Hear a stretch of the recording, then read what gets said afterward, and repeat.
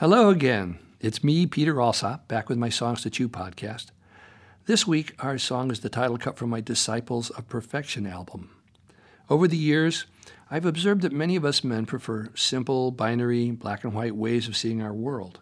We love left, right, up, down, in, out, yes, no, good, bad, friend, foe, and on, while women seem to be more capable of holding two conflicting ideas at the same time without needing to force a resolution. There's actually some brain research that shows that women multitask more easily than men. I used to think that I was great at multitasking until I sat down and really paid close attention to how my brain operates. When I did that, I could see that my thought patterns were actually moving along a linear timeline. Although I could switch really fast from one task to another, the tasks were still organized in a linear fashion, one at a time. I can only imagine what goes on in a woman's brain when she's multitasking, processing multiple tasks all at the same time, maybe like sprinters at a track meet, all racing alongside one another in separate parallel lanes. Exciting, but maybe too much input for me. Many of us men interpret the natural world around us by observing and trying to figure out how it actually works.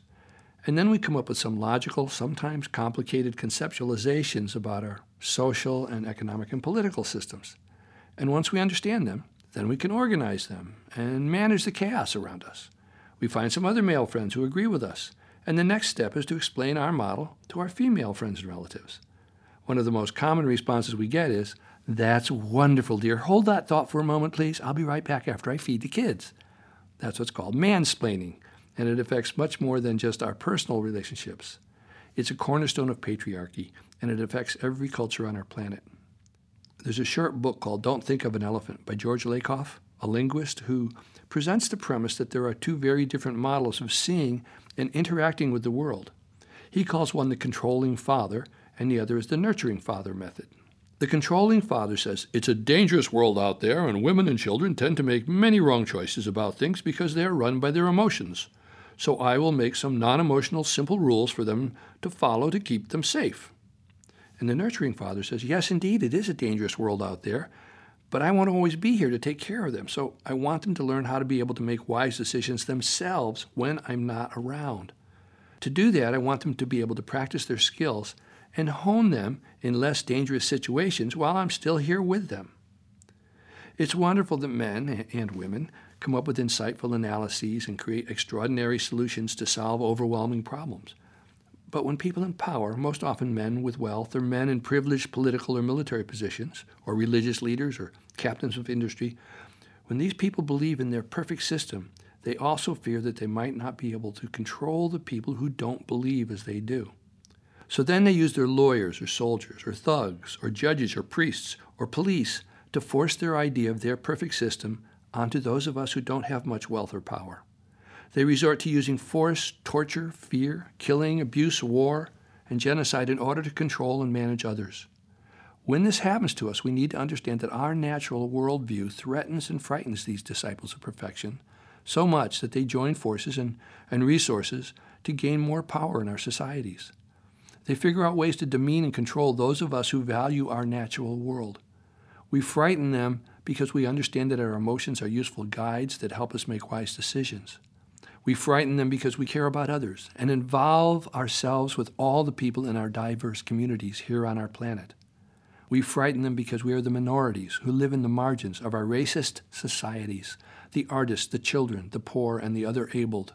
They are frightened by the love of our LGBTQ people, by the strength of our women and girls, by the creativity of our neurologically diverse people, by the energy of our boys, and the long memory and wisdom of our aged and our indigenous tribal people who help all of us learn to live in balance with the animals and plants in the air and water on our planet. And it is contingent on us to find ways to help these disciples of perfection understand that, just like us, they are perfectly flawed humans who want to survive together here on our planet Earth.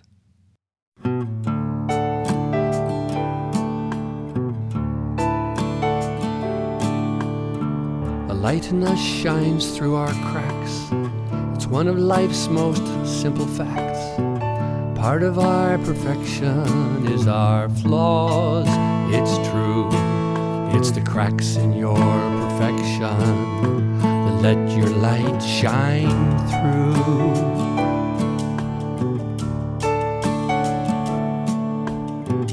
When uncertainty appears, certain people feel fears, feelings huge and very imprecise. So use your head, not heart, they say, if you want to make things nice.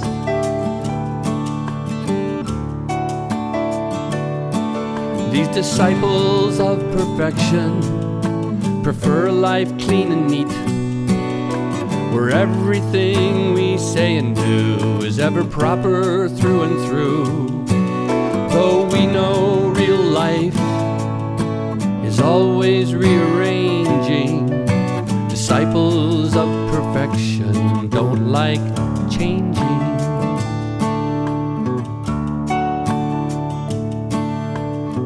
It's mostly male brains who say there is no other way. We must obey traditions, laws, and rules. Without them, life is chaos. We must fight for ideals. It's clear, it's not important how one feels.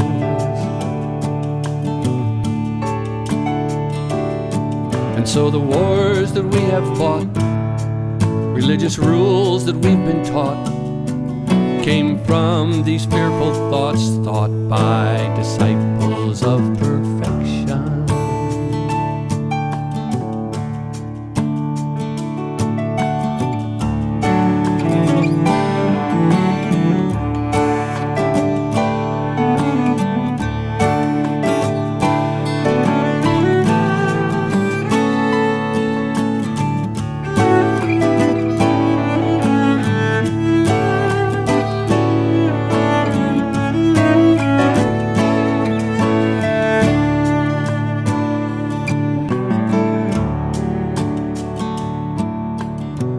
Yet life, in spite of all the rain, is perfect with its flaws and pain, stumbling paws and feet and flapping wings.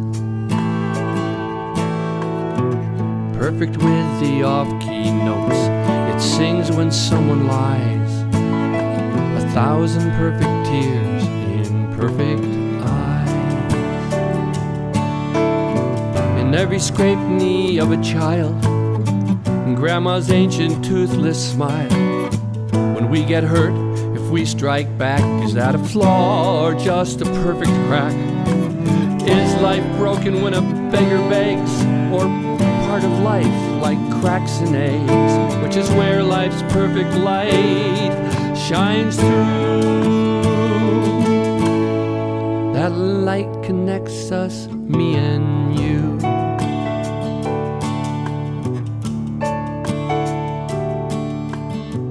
Light in us shines through our cracks, one of life's most simple facts.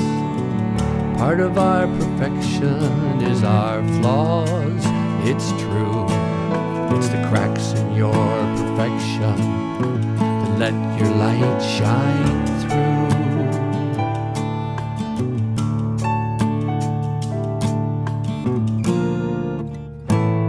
through. Me too.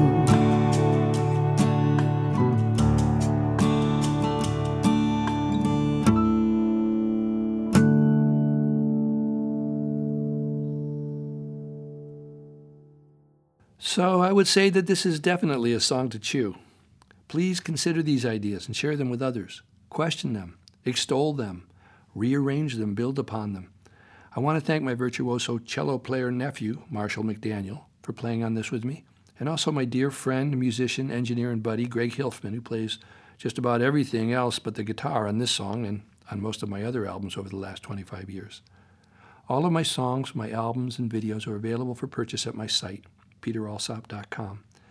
And you may want to order some as presents for the upcoming holidays. They come as downloads or actual physical CDs or DVDs. So thanks for stopping by. We'll see you next week for another episode of Peter Alsop's Songs to Chew. Bye for now.